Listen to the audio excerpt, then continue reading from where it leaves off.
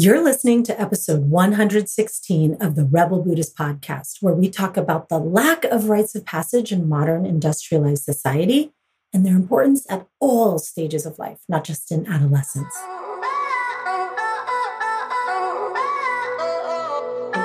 Welcome to the Rebel Buddhist podcast, where we explore how to use the science of psychology, Eastern spiritual practices like mindfulness and compassion, and the game-changing work of self-coaching so you can free your mind and free your life.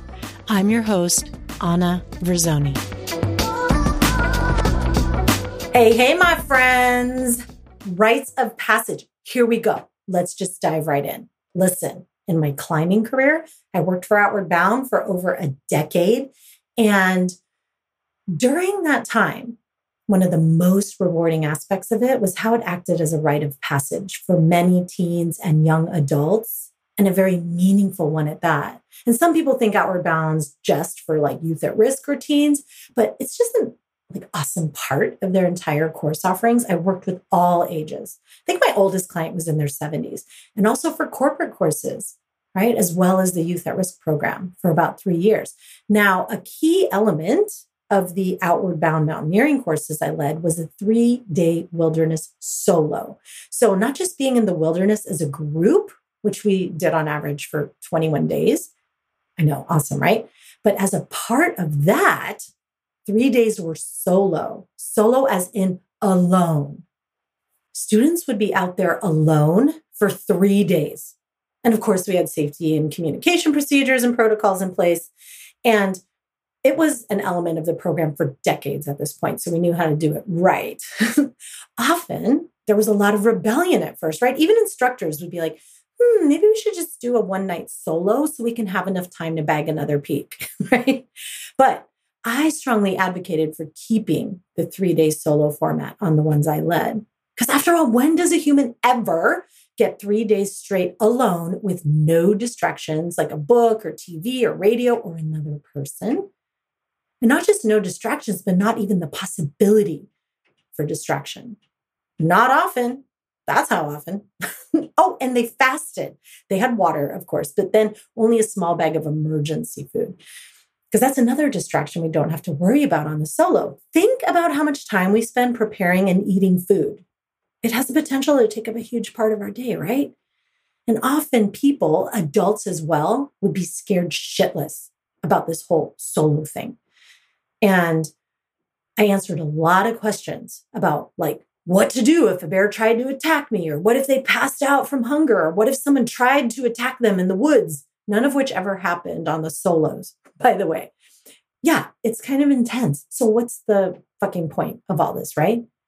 Good question. For some people, it was literally to rest, a chance to sleep after being stressed in the wilderness over an intense amount of time, right? Because many hadn't had this physical exertion over so many days before.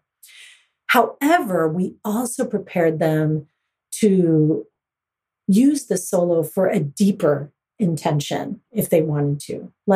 What about experiencing what it's like to be alone with oneself, right? This is often really uncomfortable. Not just due to loneliness that might arise or fear of being alone, especially at night in the wilderness, but also because of what arises when we are alone and quiet. And why so many of us fill space with distractions, noise, distractions like music, background, TV, fidgeting, idle chatter with other people, talking about shit that doesn't really matter, right? Because this type of opportunity is so rare in modern industrialized societies, what about looking at this as a rite of passage, right? So we'd offer that. And you may have heard about rites of passage in different cultures. Rites of passage are ceremonies that mark an individual's progression from one stage of life to another. So life cycle events that have been associated with rites of passage are like birth, puberty, transitioning into adulthood, marriage. There's also sacred rites of passage, in someone's spiritual context, or secular initiations, like buying a house or graduating from college. And in anthropology, there's an anthropologist, Arnold van Gennep, I think I'm saying their name correctly, but they identify that rites of passage have 3 distinct phases. separation, liminality, and incorporation. So let me just go over those three real quick. Separation is when an individual is seen to change from their current status in life and has to prepare for a new stage. Liminality describes this in-between period of transition that follows separation. So like someone may be temporarily removed from regular society and then undergo special tasks or activities like rituals that'll prepare them for their new role. So maybe you can look at something like an Outward Bound course or the solo within the course as an example of this. Although not all courses or solos were intended to be that, right? It was just the jam of myself and many of the instructors. Another example might be the pilgrimages that are done once in a lifetime, which are part of Buddhist, Hindu, Muslim religions, for example. Now, incorporation is the final stage where the returning individual comes back and is welcomed back into society with their newly attained status and responsibility. So it's not just a ritual that's like, hey, you're an adult, now you can go to bars or something, right? It's also acknowledging that along with that passage comes new responsibilities for your community, your people, right? So people would come back from these solos in silence and enter into community again. We'd often sit in a circle and we'd have a ceremonial meal together. And then they would share their experience, their insights. And then we'd continue the course, climbing peaks, crossing rivers, navigating cross country, backcountry rock climbing. And it was really beautiful to see the shifts that took place from this public acknowledgement. People learning how to listen, right? How to be a member of community and contribute and taking that responsibility with more grace, taking it more seriously, and also having new insights about themselves. So in Zen Buddhism, there's 5 main rites of passage that traditionally happen at like birth, for ordinations, monastic ordinations, marriage, housewarming, not just like registering at IKEA or Pottery Barn, right? And of course, death. So like with the birth of a child, they consult with a monk, like parents would consult with a monk to help choose a name. Or in the central part of Thailand, it's traditional for a child to shave their head after they're a month old.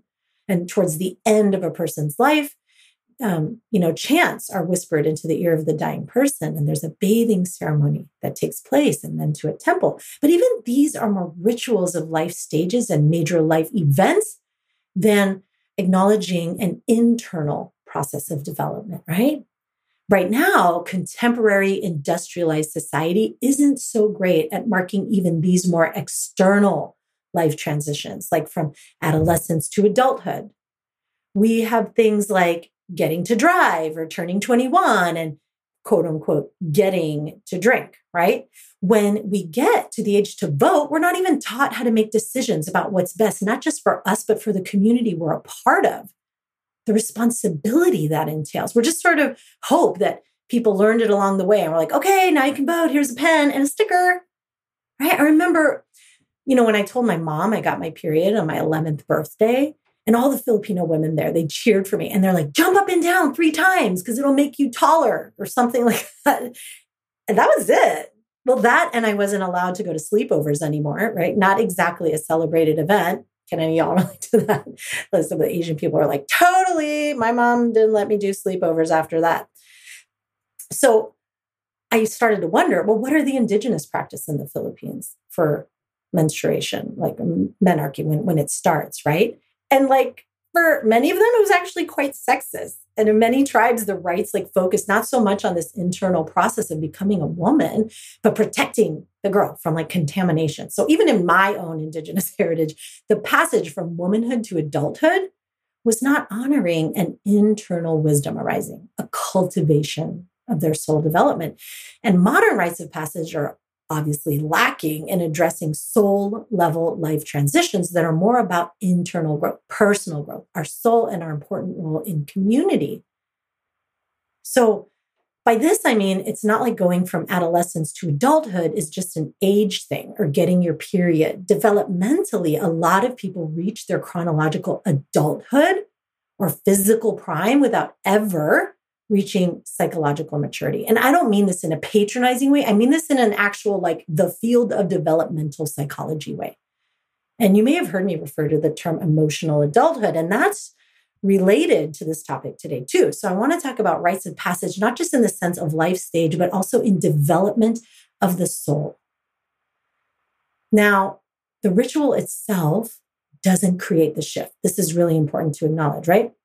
A lot of us may take decades to get beyond adolescence in the sense of soul development, not age, right? Myself included. So I want to talk about this really important topic so we don't waste time in this precious life in a stage that keeps us from enjoying the full experience of this life and feeling that sense of fulfillment, of contributing. Research supports that in contemporary Western society, there's a loss of meaningful rites of passage for life stages like puberty or high school, right? But again, the absence of a ritual to mark those stages still isn't the most significant problem with this kind of barrier to personal development. Even if we participated in the most epic ceremony, that in and of itself rarely causes a shift from one distinct stage of life to the next. It can, but it's not the intention, nor is it common, right? Rather, the ceremonies of rites of passage more often confirm or celebrate a life transition that has already, usually recently, been achieved by the person, often over years of steady developmental progress. So I want to talk first about what happens between life passages, because it's really more important to the process of this developmental growth than are the rites of passage themselves. The primary work of maturing takes place gradually and on a daily basis as we apply ourselves to the developmental tasks of our current life stage. And, children and adolescents need help with these tasks. And who is supposed to help them? Grown-ass mature adults, not adults working out their childhood crap with their own children or having tantrums while they're the friggin' president of the United States of America, for example. So yes, help from mature adults. And that's where I think we're failing right now. For some reason, modern industrialized society doesn't place a lot of emphasis on this kind of maturation. Instead, the focus is on productivity and your grades and the school you got into and the job you get and how much you make. And as I talked about in the last episode on renunciation, there's some legitimacy to worrying about that when you're living in a society that doesn't guarantee you'll have your basic needs met. But the focus is on those things and not, are you a human being that knows your purpose and that will contribute to society in a meaningful, unique way? No. Young adults say, I don't know what I want to do. And we say, well, just pick something, ideally a degree that you'll then get paid a lot for and then figure it out. Some people are lucky enough to have parents who encourage a gap year, but that's often filled with things that'll look good on the college application that they all fill out a year later, right? There's also programs like the Wayfinding Academy in Oregon that arose out of a desire to help students figure this out. Some people might do, like I said, an outward bound course, even a semester long one, which can help. Some will do a wilderness fast with groups like the School of Lost Boulders or Animas Valley Institute, where I apprenticed with Bill Plotkin. These can indeed be powerful, but still aren't the long-term container that's needed for the process to unfold. So really, you'd be hard-pressed to find something that encourages the soul development of a person and a maturation in the way we're talking about here. So we need to let go of the idea that the transition from childhood or adolescence to adulthood takes place in one fell swoop, right? Between childhood and adulthood, there's the adventure of adolescence, and it's a real adventure, and we miss out on utilizing it as such. Although a lot of 13-year-olds have officially entered adolescence, there's not a guarantee that they'll ever mature further into psychological adulthood, no matter how long they might live. And according to some social theorists that research this kind of development, the majority of Americans, for example, never do. And I think if we take a look around us right now, that's likely pretty accurate. That's because getting older in and of itself doesn't lead to emotional adulthood, psychological maturity, soul initiation. And in fact, most developmental psychological theories classify adolescence as lasting at least until like 25 years old in terms of, developmental psychological theories. And if you ask most people what adulthood means, they'll say things like, when we can fulfill certain responsibilities like establishing a career, steady job, moving out of the home, raising a family. But is this meaningful in the sense of what being an adult really means when we look at what our society needs and what kind of responsibility are those examples of? As Bill Plotkin says, an adult is someone who understands why they were born and are offering their unique contribution to the broader sense of the world, not just to humans, but to the planet and all its beings. That is the kind of responsibility that comes with that kind of soul development. So why am I talking about this when my general audience isn't teens or tweens, right? Well, because while it's rare for most in the modern industrialized world, at least, to reach this true adulthood in their teen years or even 20s, it's entirely possible to still do this in midlife. According to Bill's theory in Nature and the Human Soul, there are really two distinct stages of adolescence. And remember, think about this not as age, but psychological development.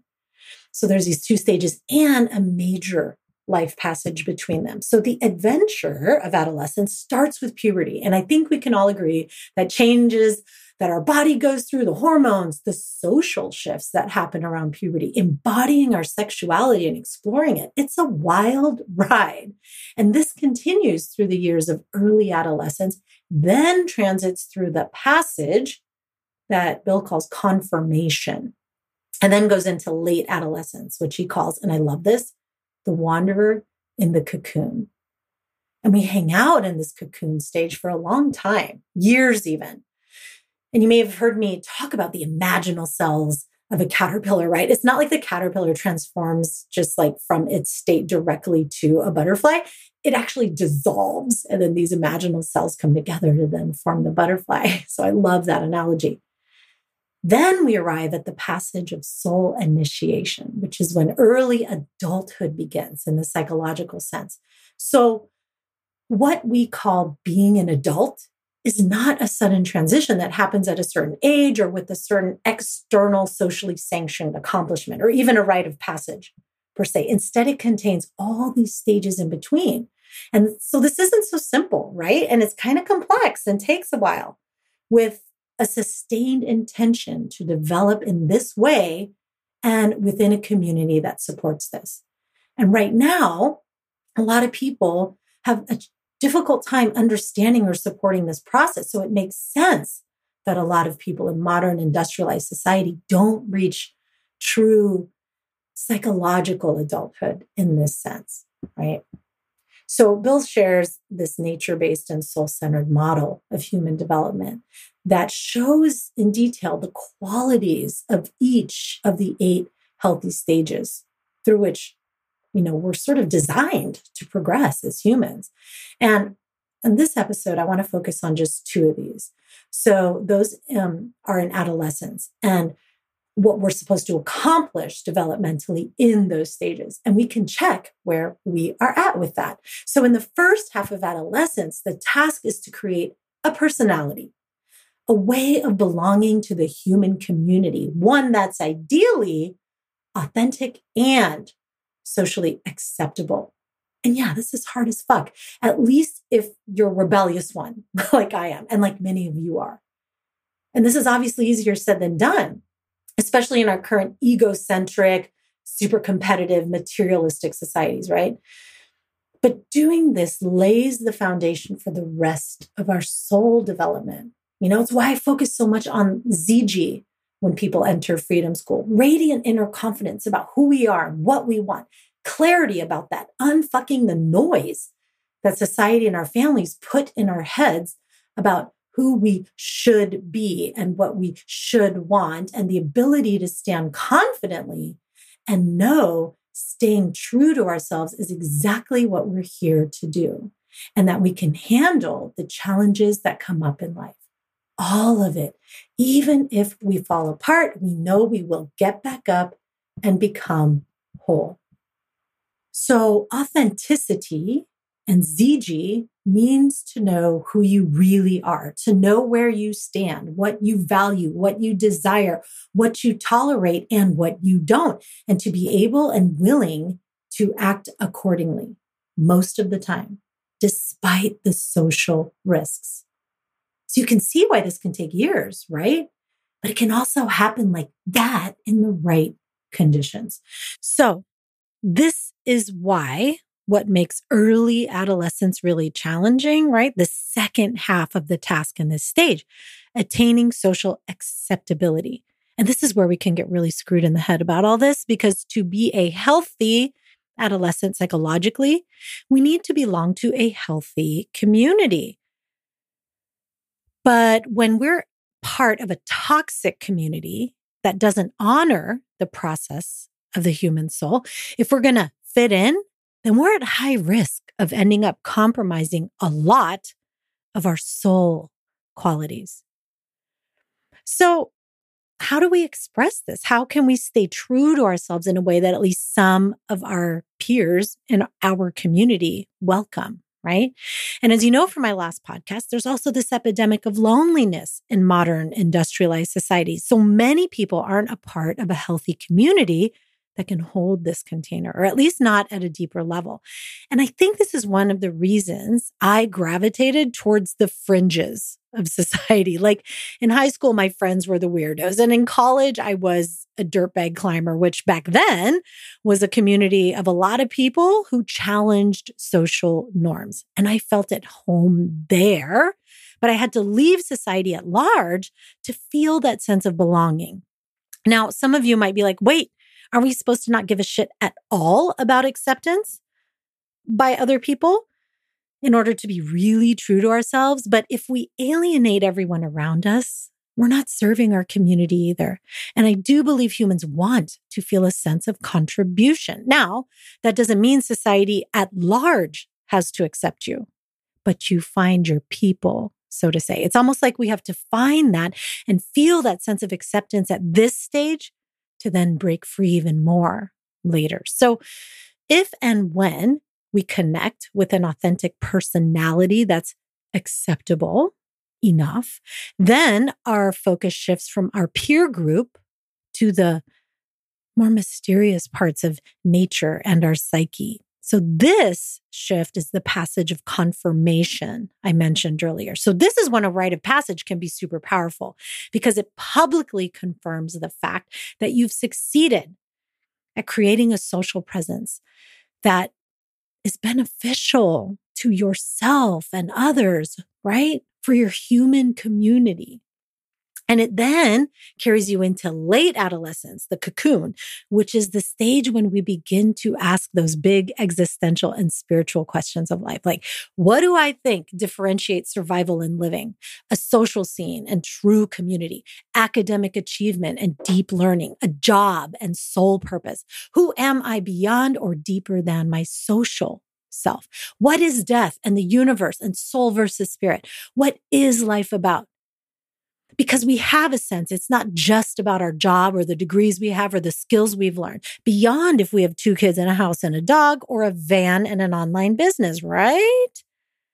We ask, what is my unique mystical gift that I bring to the world, not just to my human community, but to the worldwide community? And then after many years of, as Rilke says, living these questions, after many expeditions of sorts, exploring our psyche and how we relate to nature and the world at large, we discover our truth. David Whyte says, the truth at the center of the image you were born with. Actually, let me read you this poem of his called All the True Vows. All the true vows are secret vows. The ones we speak out loud are the ones we break. There is only one life you can call your own, and 1,000 others you can call by any name you want. Hold to the truth you make every day with your own body. Don't turn your face away. Hold to your own truth at the center of the image you were born with. Those who do not understand their destiny will never understand the friends they've made, nor the work they've chosen, nor the one life that waits beyond all the others. By the lake, in the wood, in the shadows, you can whisper that truth to the quiet reflection you see in the water. Whatever you hear from the water, remember, it wants you to carry the sound of its truth on your lips. Remember, in this place, no one can hear you, and out of the silence, you can make a promise. It will kill you to break. That way, you'll find what is real and what is not. I know what I am saying. Time almost forsook me, and I looked again. Seeing my reflection, I broke a promise and spoke for the first time after all these years in my own voice before it was too late to turn my face again. In many traditional cultures and spiritual paths, a glimpse like this is called a soul purpose or calling, right? A vision or the intuition of our destiny, which usually doesn't show up in more traditional cultural ways like a job or a social role like parenthood, but in a more mysterious way unique to us. Because it's not a surprise you weren't meant to be a barista per se for life, right? But perhaps you were meant to bring morning joy to people in your own way and help people feel seen in their daily life. Then, when you commit to manifesting this vision in a kind of delivery system to the world for the benefit of all beings, and I also believe the planet, then and only then do we pass into soul initiation, with or without a rite of passage, and into true adulthood. So let's take a moment to reflect on where we are at with this ourselves, right? And not to shame ourselves, but to be curious so we can open up to what's possible. Because the world today needs authentically mature mentors to help others in this process. And that doesn't mean you need to go get another damn training. So stop Googling that. I know some of y'all just started Googling that. What it means is to engage in your own process and go through this yourself so you can say, yes, it's scary and challenging, and I've been there. You'll be okay. This is a big part of how I believe we can heal our society and the planet.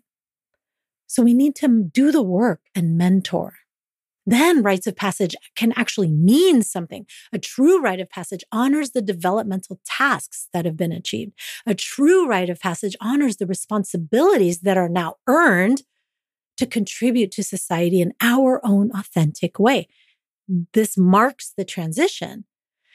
And a rites of passage can also act as a bearing to aim for in the stages before the rite of passage, yeah? Like, I see the direction of where I'm going, so that we don't wander aimlessly on the wide, expansive ocean. We have direction, a North Star, a bearing. And when we have achieved our tasks, we're seen by our community. We are witnessed, and we own our responsibility. This can help when life gets hard and it's really challenging to live our purpose, to manifest our purpose.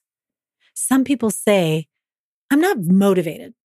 But when we've had a rite of passage that marks our commitment, then we don't wait for motivation. We use commitment, right? So we need both. We need both a more authentic approach to what happens between the rite of passage and the rite of passage to bear witness and commit and own where we have arrived at each stage, right? This is why I designed the Adventure Mastermind to have both, right? It ushers people through into the cocoon and to the other side. And why there's like an application process, because if someone isn't ready for this particular stage of entering into the cocoon, it's not going to be helpful. So if you're listening to this, like, I know some people are wondering, well, shit, maybe I'm not ready. Look, you are ready. So don't start going down the path of, am I ready? Oh, I bet I'm not, right? You're asking these deeper questions. You're listening to the voice inside that says there's more to life. That's why you're listening, right? I've designed the Adventure Mastermind to have altered state ceremonies in it as part of the path and as a rite of passage. Whatever is applicable at that point in that person's journey. It's created within a context of community that's intimate and connected, authentic and safe. And we also have long-term integration for this process where people learn tools for the exploration and the action that's required to be taken for this growth to occur, to achieve this developmental task, so to say. So what can you do today? One is start creating that intentional community, that healthy community, your chosen community, if you haven't already. Find your people. And you can see the episode on how to make friends from last week. Make and take the time to explore and answer those questions, those deep questions that arise when we're in bed and all is quiet and we want to fall asleep, those existential questions that arise. Take the time to retreat, time alone in nature to ponder. When have you last taken a huge chunk of time to just ponder? Maybe you can even do a solo, like a half-day solo or a whole day or a whole weekend. And fasting or not, it's up to you. Just if you're fasting, be sure your healthcare provider's on board if you've got medical conditions, okay? If you've passed through one of these stages but didn't celebrate it, maybe create your own rite of passage within your healthy community to mark it. State what you accomplished and what you've learned and how you will bring it to the next stage. I hope this inspires you to enter into this intentional journey and that it's a bit of encouragement for you to also inspire others to do the same. If you're listening to this and you're like, holy shit, I am so ready for this. Hey, you've heard the call to adventure. So apply to the Adventure Mastermind now. If it's full by the time you apply, we'll get you on the early notification list for the next cohort. So you can get first dibs on the bonuses and all that good stuff. So if you feel the call, make this a priority. Head to adventuremastermind.com now and apply. Your soul's going to love you for it. If you like what you heard, please spread the love and share it. And if you know you need some help with this and want to learn more about how to free your mind and free your life, go to rebelbuddhist.com and grab my free Rebel Buddhist Toolkit, where you'll receive a video training on cultivating resilience, access to the private Rebel Buddhist group where I do weekly live sessions on topics just like this, and a copy of the gorgeous Rebel Buddhist Manifesto, and more for free. That's rebelbuddhist.com.